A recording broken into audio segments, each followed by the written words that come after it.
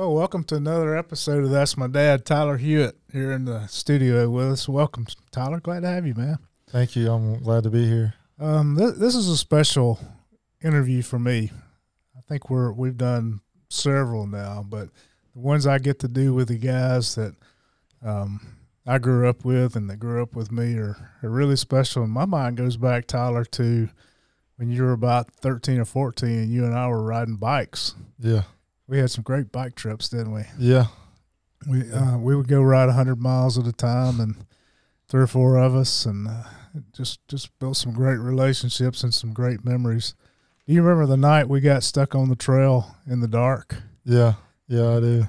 We came in and you guys had a wreck in the dark on an abandoned trail out in the Chief Ladiga trail it was. But we had a good time, but our history is that you came to Eagle Rock when you were how old? I was around 14. Right around 14 to 15. Yep. Yeah, and you had quite a – by the way, for those who don't know, Eagle Rock is a boys ranch that I founded and was there, and Tyler was one of my guys, and I'm really proud of where he is. We're going to get to that in a minute, but there was a lot that went on in those 14 years – those first 14 years of your life. And I think that you have a story that a lot of young guys can relate to. Maybe a lot of them are going through now. And I wanted to get you to tell that story, as much of it as you feel comfortable. Some of it we may leave out, but just kind of tell us the story of your life, because it's – and y'all listen, this is going to be interesting.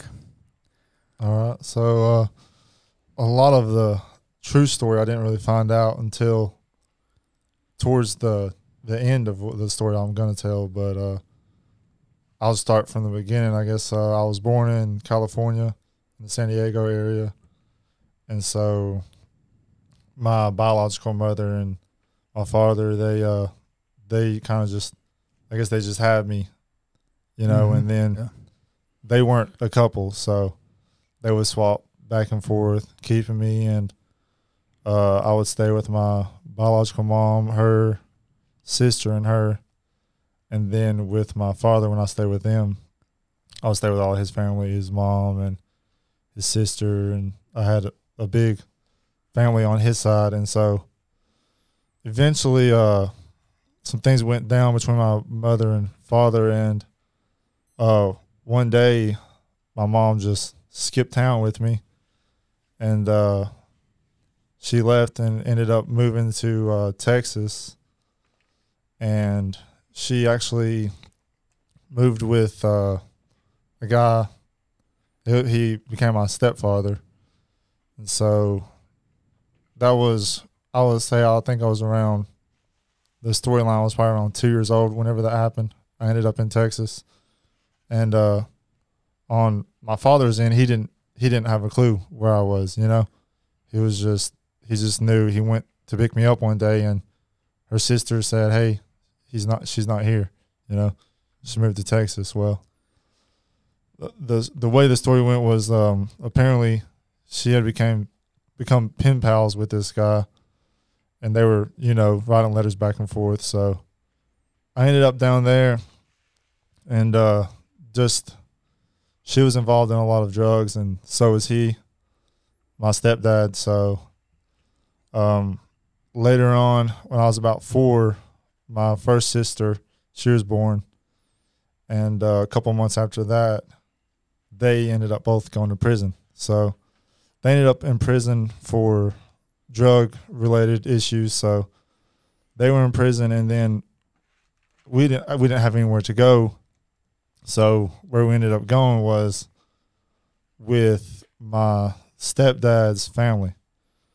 And so that would actually be no relation to me. It would just be my sister's, aunt and uncle and grandmother, where, my biological mom never told, them about my dad, and I never knew anything about him either. So all I knew is growing up was that my dad skipped town on me, and that was it. So that's just all I ever knew about my dad. I didn't know anything about him. Well, so we ended up living with these people, and they just weren't they just weren't the best people, you know. They had kids of their own.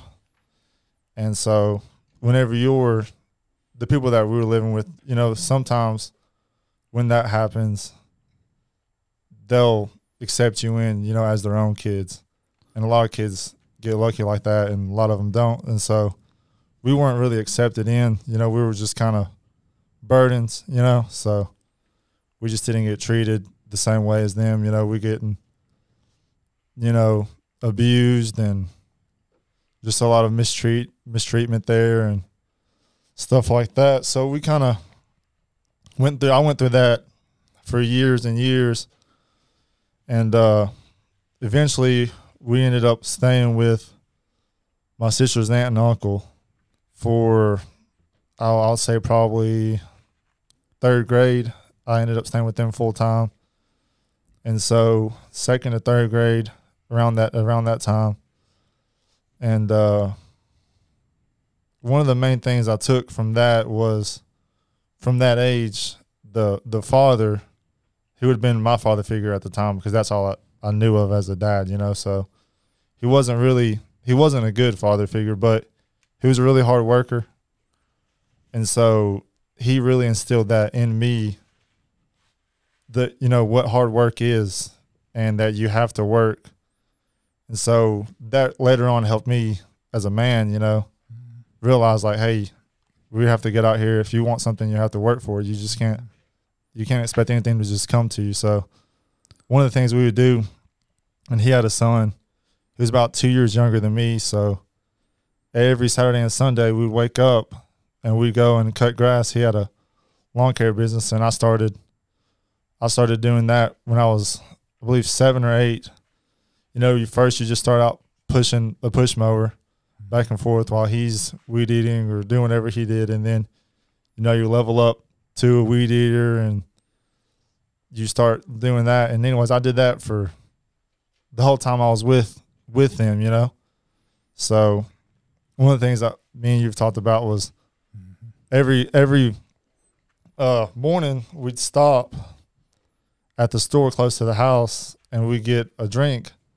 We get back then, they had those little 12-ounce Mountain Dew bottles. Mm-hmm. Yeah. And I would get one drink a day. And so I would drink on that all day.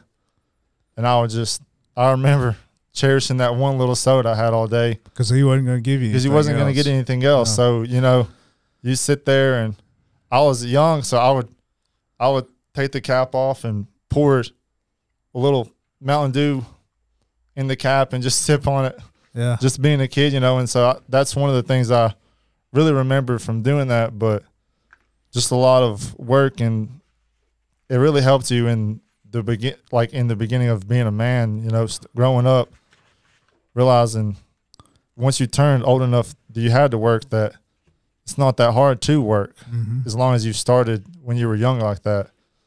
And so anyways, we did that every weekend, and I had really bad ADHD. So as a kid, it was really hard for me to have a good, you know, be able to handle myself like a normal kid, because I had such bad ADHD. And I think, you know, now it's more normal for parents to realize, you know, how to treat that with their kids, where back then I feel like what I went through was kind of just like I stayed in trouble, you know. Like that's just the way you are, and you're just going to always be in trouble. So I was always, you know, always in trouble, just a lot of abuse and mistreatment because of that, you know. And so you basically got locked in a house and left. Yeah. I remember you telling me you had to crawl out the window to just get some fresh air. Yeah. That was back.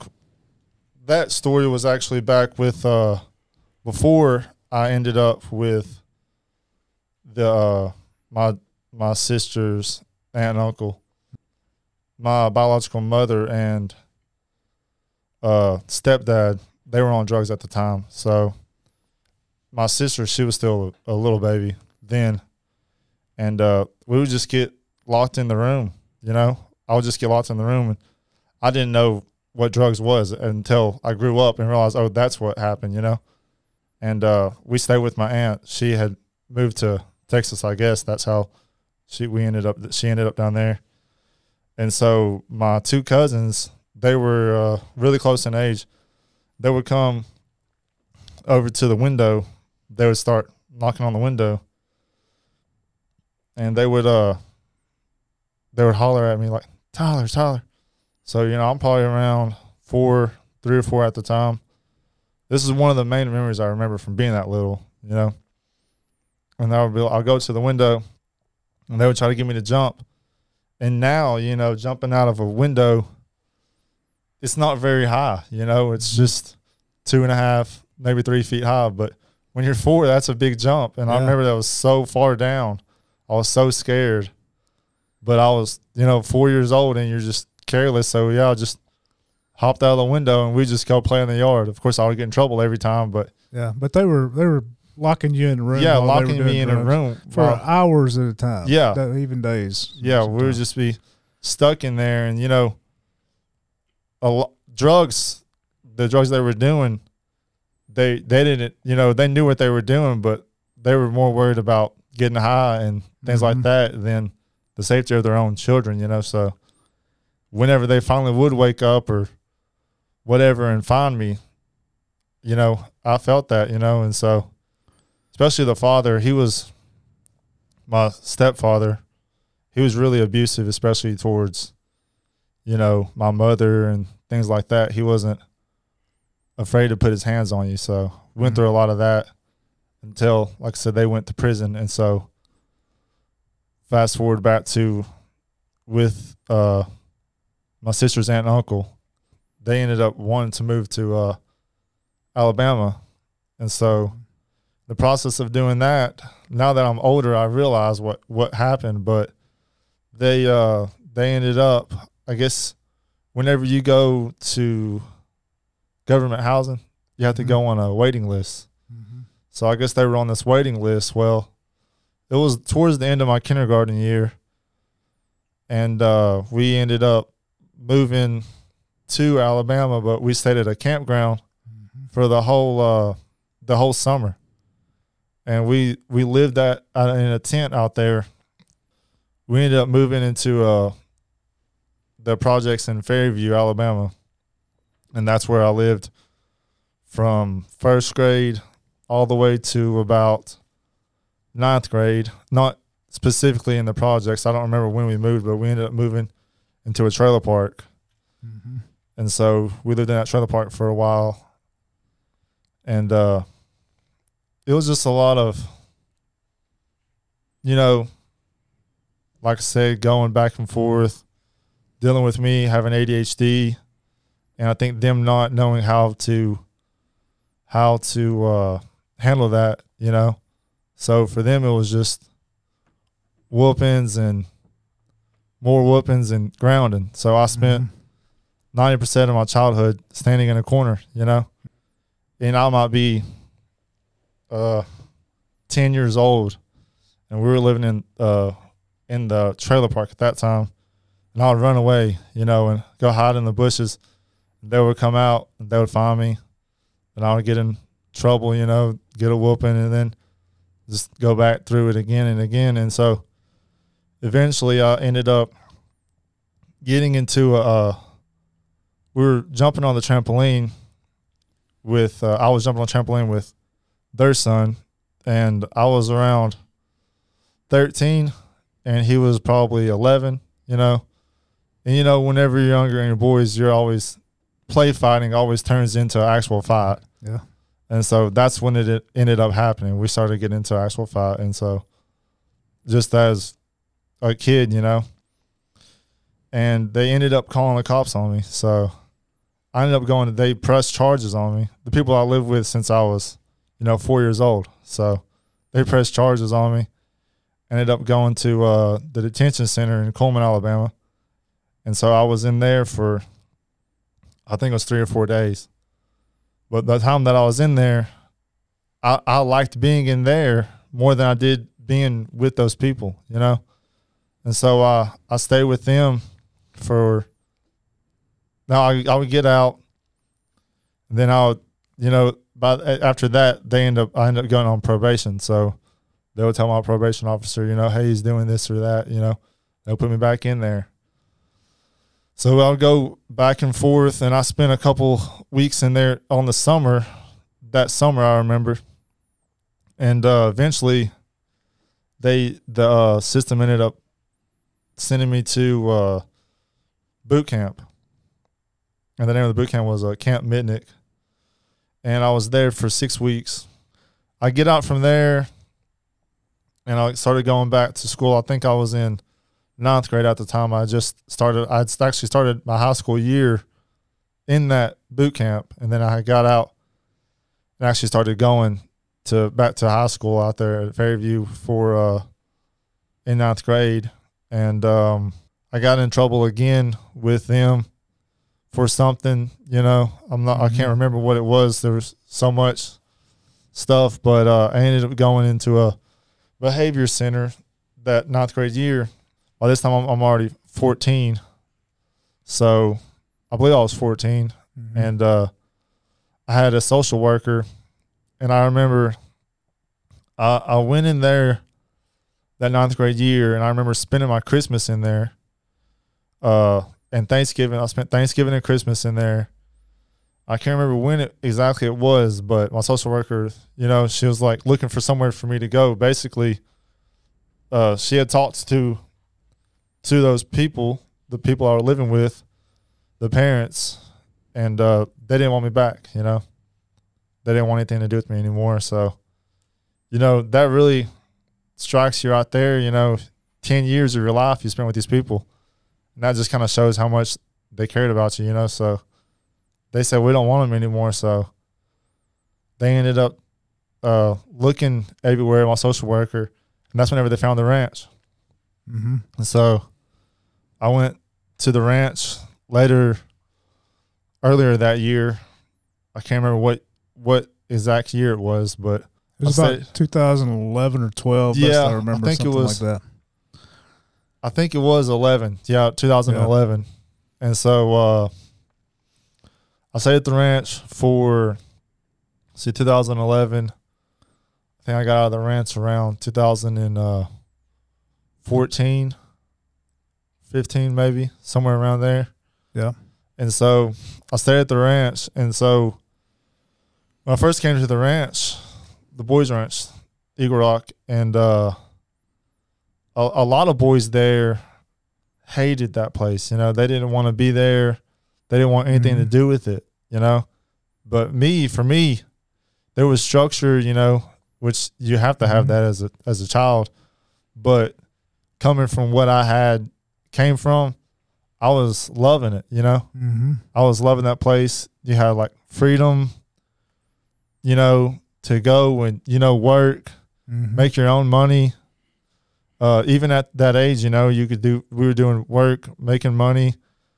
You could buy your own stuff. You had your own room, you had a roommate, or some guys had their own room, and you had a lot more freedom, which a lot of those kids, they didn't have that. That wasn't freedom to them. But for me, coming from what I had, that was amazing to me, I loved it there. And, I ended up going to one of the high schools, and it was one of the bigger schools. So they I don't know, coming from where I went to school, where it was a smaller classroom. It was tough. It was a big school where you had to go. The school I went to was 2 or 3 times bigger, So I didn't really have that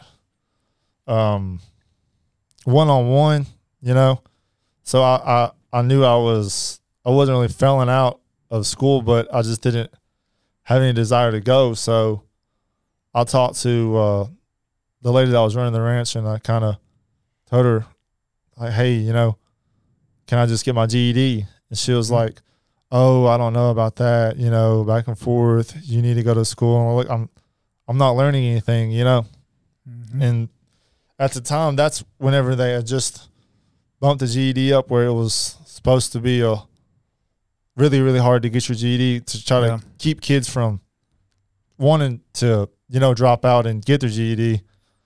And so I talked to my social worker, went back and forth with her, and finally they agreed, as soon as you drop, you withdraw from school, that you'll have to do this, you'll have to get your GED. So I did that.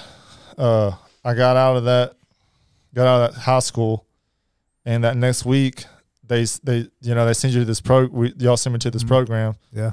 I think I was only there for maybe like 2 weeks. And they're like, okay, he's ready, to get his GED. And they're like, you're moving on pretty fast, whatever. So I went and took the test, and passed the test. Everything was good. And by this time I was in 10th grade, and I had already had my GED. So yeah, a lot of the guys took them months and months and years even to get that. Yeah. You just got out and took it. And yeah, I kind of just got out and took that test, like a week or two, and I got that under my belt. And I remember the day I got it. It was I think I actually got it on my birthday, because you're the one that gave it to me. Yeah, it came to your office or something like that. Yeah, I've still got it. Yeah, you do. Yeah, yeah. I've got the certificate. I've got a bunch of certificates of guys that got their GEDs, because that's a proud moment for me, having seen what you guys went through. Yeah, and for you to make that accomplishment it's hard. You guys had it tough. Yeah, to work your way, the GED is no laughing matter. It's tough, but you worked hard, and apparently you learned some stuff in spite of all the things you had to go through. Yeah, yeah. So I remember you getting that. I would have been 16 at the time. So now the next step was for me, to go ahead and start college. And so I'd always been really good at math and, working on things. I like to take things apart, put them back together. So I ended up going for robotic engineering. I think I went for about a year, maybe semester, about a year. And the same thing, I just didn't like being in a classroom, And I ended up getting a job at the company I'm working at now. And I remember I started out there, making $10 an hour, working 50, 60 hours a week. And like I said, everything kind of clicks for me. And I think that's where ADHD helps me, and my childhood working, from starting out 7, 8 years old all the way until I ended up, leaving that family. I was working even after school. I'd have to get out and work, whatever he needed us to do. So that helped me a lot. And I just worked my way up at that company, and now I've been a supervisor out there for probably a little over 4 years, going on 5 years. So I moved up pretty quickly out there, and now my next step is to go, back to school. That's what I'm starting on, is going back to school and getting that degree to move farther up. What's the key to advancing career-wise in terms of attitudes and things you do? For me, I would say a lot of times, especially whenever you're working for another company, is just they're going to offer you extra work, overtime, or move here. Do you want to move here? My main thing was to learn as much as I could to make myself more valuable to the company. And that's what I do, is just anytime I have an opportunity to learn, especially if you're getting paid for it, do that. Learn whatever you can, and don't have the mindset of that's not my job, that's his job, or, well, I'm pretty tired, I think I'll just go home. I already worked my 8 hours, I worked a bunch of 14, 16-hour shifts, growing up, to learn as much as I could. And that's really going to push you ahead, because working for a company, they see you wanting to make that extra money, and they're seeing that guy, he wants to learn, he's learning. And that's really what's going to get you ahead of the other guys, being eager to learn. And like I said, just taking advantage of any opportunity you can get ahead of the next guy, you know? Yeah. And so you're living proof that works. Do you know at what point in your life, was there ever a point that you said, you know, I'm going to do better? Or did it just kind of evolve? Really what set it up for me to realize I need to go that extra mile is whenever my daughter was born. You know, it still wasn't, I still didn't have that mentality whenever, you know, her mother was pregnant. It was really once I held her in my arms, I was like, okay, this is it. You know, I have to give her everything that I didn't have. So she was a turning point. That was the turning point where, okay, this isn't about just me anymore. You know, this is about her. And so the last thing I ever want her to go through is anything that I had to go through, you know? So what do you say to the young guy who is where you were 10 years ago? I would say to take advantage of any opportunity that you can, you know, to, if you have that opportunity to go to school, or if you have the opportunity to learn from anyone, I would learn as much as I can and use that to set yourself up, really. You're always trying to improve yourself, and there's no reason that you can't. Man, we have guys that came out of the ranch, and all their stories were kind of like yours. They all had challenges and disadvantages, but man, the things they're doing with their life, yeah, it's incredible, isn't it? You know those guys. Yeah, they're great dads. They have great jobs. Yep. Things are so much better for their kids than it was for them, just like with you. And I see pictures on Facebook of Zay and the things you do. What do you think it takes to be a great dad? I think for me, I think for me, what helps me to be a great dad is to, I know a lot, especially as a dad, you kind of want to stay that manly man, you know, especially having a daughter. I would say just throw your dignity to the side, you know, and get down on her level with her, you know. If she's 2 or 3 years old, or my daughter's 6 now, you know, I'm going to, whenever it's time to play with her, I'm going to act 6, you know. Yeah, you were out playing with water balloons at the birthday party. Yeah. Yeah. So get down to her level, because that's where she's going to relate with you the most, is when you're treating her like a kid, you know. Mm-hmm. And then whenever it's time to be stern, you know, especially in things you believe in that you want to instill in her, be stern about those things. What do you want her to say about you or think about you?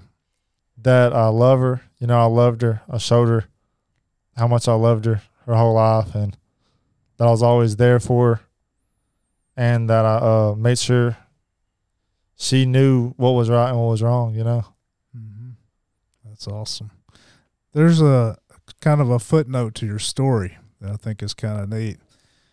Several years after you got out on your own, you get a phone call one day. Yeah. So it was 7 years. It'll have been in April the 14th of 2016. Actually, I was actually at work where I'm working at now, and I had a meeting to go to, and this lady had messaged me on Facebook. And so I get this message, and it was from this random lady, and she said, can you please call me? This is my phone number. And I was like, who is this, you know? And I messaged her back, oh, no, I don't know who you are, you know? Especially, there's a lot of scams, obviously, on Facebook. Mm-hmm. So she was really adamant. She was like, please call me. I'll pay for your call. Anything, just call me. And so finally I messaged her back. I said, okay, I'll call you. You know, so, well, I ended up calling her. I said, let's see who this is. And she answers the phone, and she says, are you Tyler Hewitt? And I was like, yes, ma'am. And she's like, Tyler Bruce Hewitt? That's my middle name. And I was like, yes, ma'am. And then she she asked me what my birthday was. Well, she said, "Is my birthday?" And I said, "Yes," kind of starting to get aggravated, like, what's going on, And then she started crying, and I was like, "Hello," and she's like, I found you, and she was tore up.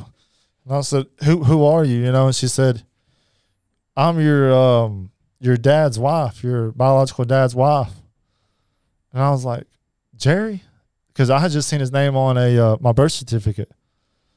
And I was like, "Jerry?"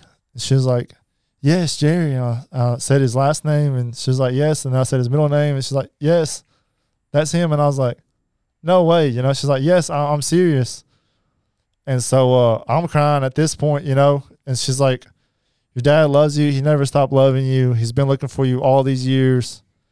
I don't know if a lot of people know, but whenever you're young, the way the system works is it shouldn't be easy for people to find you. You don't need to be able to find a kid. And so it was really hard for them to find me, but she never gave up looking for me, and I heard her stories calling all of these other Tyler Hewitts, and girlfriends getting mad. "Who is that? Who? Why do you keep calling my man?" And all of those, "Why are you calling me?" stories.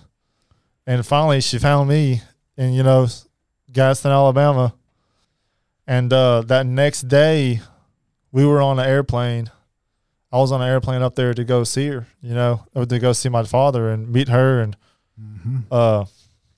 they have my step sister, and met them. And it was amazing. I met my father, and my dad. He's great. He's successful. He has his own company out there. He has a really big construction company out there, and he's just, I talk to him all the time, and I go out there every now and then and spend time with them, and I see all my family that's out there, and So it's a great story, and it had a really warms my heart every time I hear it. Yeah. So Tyler, you're an inspiration to me. It's one of the joys of my life to know that I dedicated my life to helping guys like you, and you've made it, and you're still making it.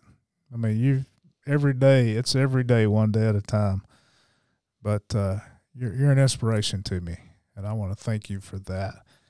You're also an inspiration to a little girl, and you're her world. And so we had her do just a short little video clip for you. We want you to see that. What do you want to thank your daddy for?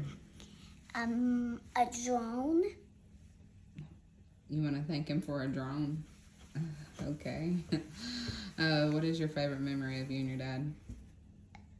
We went to a very fun water park, and it was so fun. I loved it, and we went to that little park where it's so fun. All right. And what makes your daddy so special? Everything, and it makes me so special. It makes him so special because I love him so much. All right. And what's something you want to say to your daddy in this video? I love you so much, Daddy. You are the best daddy ever. You are the best. Is it worth it, Tyler? Oh, absolutely. Yep. All the working long hours. Oh, yeah. All the stuff that you do to be a great dad. Is it worth it? Yeah, 100%. Awesome. Well, you're an inspiration again. So thanks again for coming in. I know it's hard to go back and tell your story, and sometimes people just want to leave it behind and go, and I get that. I understand it, but you've made the sacrifice to share your story so that you can help other people, and then we're going to help you to do that. So thanks again. Thank you. That'll conclude this episode of That's My Dad, where we're inspiring fathers to be great dads, and we're breaking cycles of generational fatherlessness. See you next week.